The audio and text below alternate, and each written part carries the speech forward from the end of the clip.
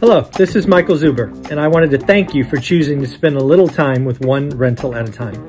My life's mission is to help investors close 1 million rental properties. In order to tackle this crazy goal, I will need your help. If you like this episode or any of the content we produce, please share it on social media. If you get one of my books or perhaps one of our 500 cards, please take a selfie and tag one rental at a time. Now on with the show. Good morning, good afternoon, good evening, folks. Michael Zuber, one rental at a time, back with the man, myth, the legend, Mr. Jonathan Twombly. How you doing, sir? I'm doing great, Michael. How are you? I'm doing great. I want to talk about a very exciting book that I will be ordering this morning that you've been powering through. I'd love for you to highlight the book and maybe give us some little tidbits. Look at that. So this is The Lords of Easy Money. I'll give a shout out to my friend John Montero, who's the one who recommended that I read this. He tagged me on Facebook. He just ordered it, and I went out and got it right away. It is a very, very readable book about a pretty complicated and arcane topic, which is the Federal Reserve and stuff like quantitative easing. And I haven't quite finished the book. I've got a couple pages left to go. But basically, the argument in the book is that the Fed is really in large part responsible for the massive inequality problem that we have right now and the asset bubbles that we have right now, which are basically one and the same thing, because after the Great Recession, it embarked on this unprecedented effort to pump massive amounts of cheap money into the system through their up until then unused devices like quantitative easing. Mm-hmm. So it wasn't simply enough to lower interest rates, but even after the recession, another Great Depression was averted by aggressive and justified Fed action to avert it, mm-hmm. They went one step further and tried to create a fast recovery by basically creating as sort of like 10 times as much money in a couple of years as they had created from the creation of the Fed in 1913 through 2007, mm-hmm. Right? So, and it spends a lot of time talking about one of the Fed presidents, Honig, not recalling his first name right now, who became one of the few people to dissent from this policy, and on the basis that the Fed was blowing a huge bubble. I mean, we had just had a big recession because of a bubble, mm-hmm. Right? Or actually sort of two successive bubbles, the dot-com bubble and then the real estate bubble. Mm-hmm. And then all the Fed did was blow an even more massive bubble, which right. was going to come back to bite it someday. And now we're kind of seeing potentially the effects of that. So it's a very, very interesting book. I really recommend that you all read it if you're interested in kind of how this process works. I mean, the only thing that I sort of take issue with the book is I don't think it's simply what the Fed did after the financial crisis, but I think that, it doesn't really, I don't think it puts enough blame on Greenspan. It really kind of puts all the blame on Bernanke and then sort of Yellen for continuing Bernanke's policies and stuff, and then Powell even though Powell was also a dissenter, for then becoming Fed chairman and basically continuing the same policies. But I think, Greenspan walks away a little too clean. And just sort of overlooked in this whole process, right? Not really discussed that much. And I think, frankly, what Greenspan did in the 90s and 2000s kind of set the stage for all this. So. Yeah, I would actually agree, right? Greenspan's really the first Fed president I started to study. I think he was the Fed president when I was getting my econ degree. I think he certainly laid the foundation that Bernanke, Yellen, and then Powell kind of inherited. So does it actually because I agree. I mean, folks, go back and watch interview 1 and 2 today. I think we are in an asset bubble, and when people talk about a wealth gap, I think it's better said an asset gap. That's not to split hairs, but I do think it's the ownership of assets. And does it really give any thoughts to, hey, if we do pop it, what might be the ramifications? Or is it more about, hey, look at that massive bubble that we've just blown? I don't know, because I haven't finished it. So maybe the book talks about what's going to happen. Okay. So we'll see. But we've seen a couple bubbles pop, and again, when you say pop a bubble, as we talked about in episode 1, it is fast, it is sudden, it is unexpected, and it is quick. And it's painful and it's hard to get out of is the problem, right? Because unlike, so what really annoys me, right, is that the last several recessions we've had have been essentially finance related recessions, right? Mm-hmm. Going back to the .com bubble and then the housing bubble and whatever. They've certainly been easy money bubbles. I mean, you go back to .com, which I lived through, invested in, easy money. Everybody thought you were Warren Buffett, and then real estate, you couldn't go wrong. It always goes to the moon. Yeah, absolutely. Right. They've been financial recessions. Yeah, financial engineering. Yeah. Mm-hmm. Right. They haven't been business recessions. And, the last business recession that we had was in the early 90s, regular business recession. And then you had Greenspan come in after that. And Greenspan's belief was, hey, we can basically eliminate the business cycle, or at least like really ameliorate it. Mute it, yeah. With monetary policy. And we can sort of fine tune the economy, right? Yeah.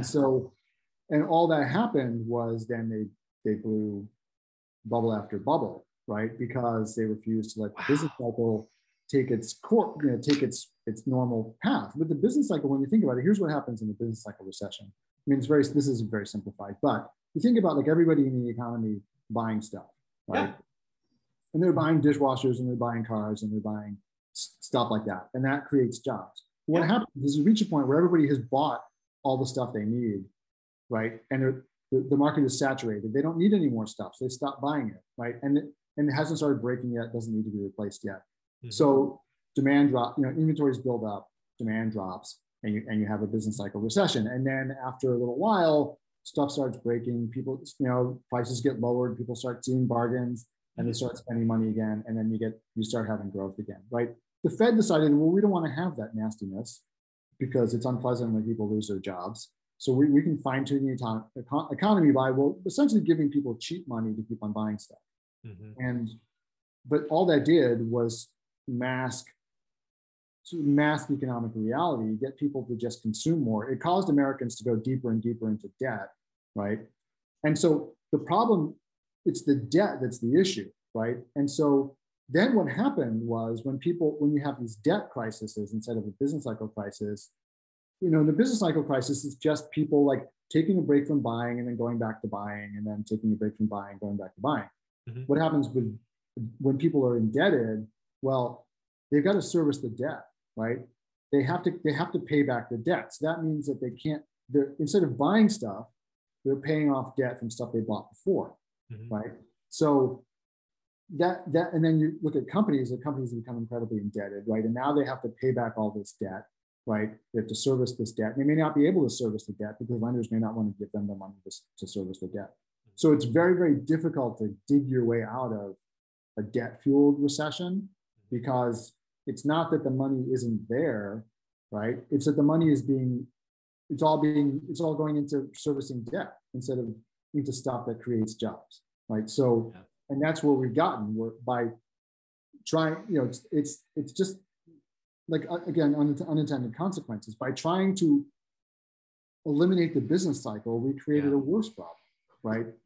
By causing Americans to become ever more indebted, right? Yeah. And so it's just it is so scary to think about. I was just reliving the last 30 years, and you're right. Greenspan did try to mute the business cycle, and the business cycle is a healthy part. It's frankly a very healthy part of the capitalism, right? You've got to clear the underbrush sometimes. The people that aren't using capital appropriately need to go out of business.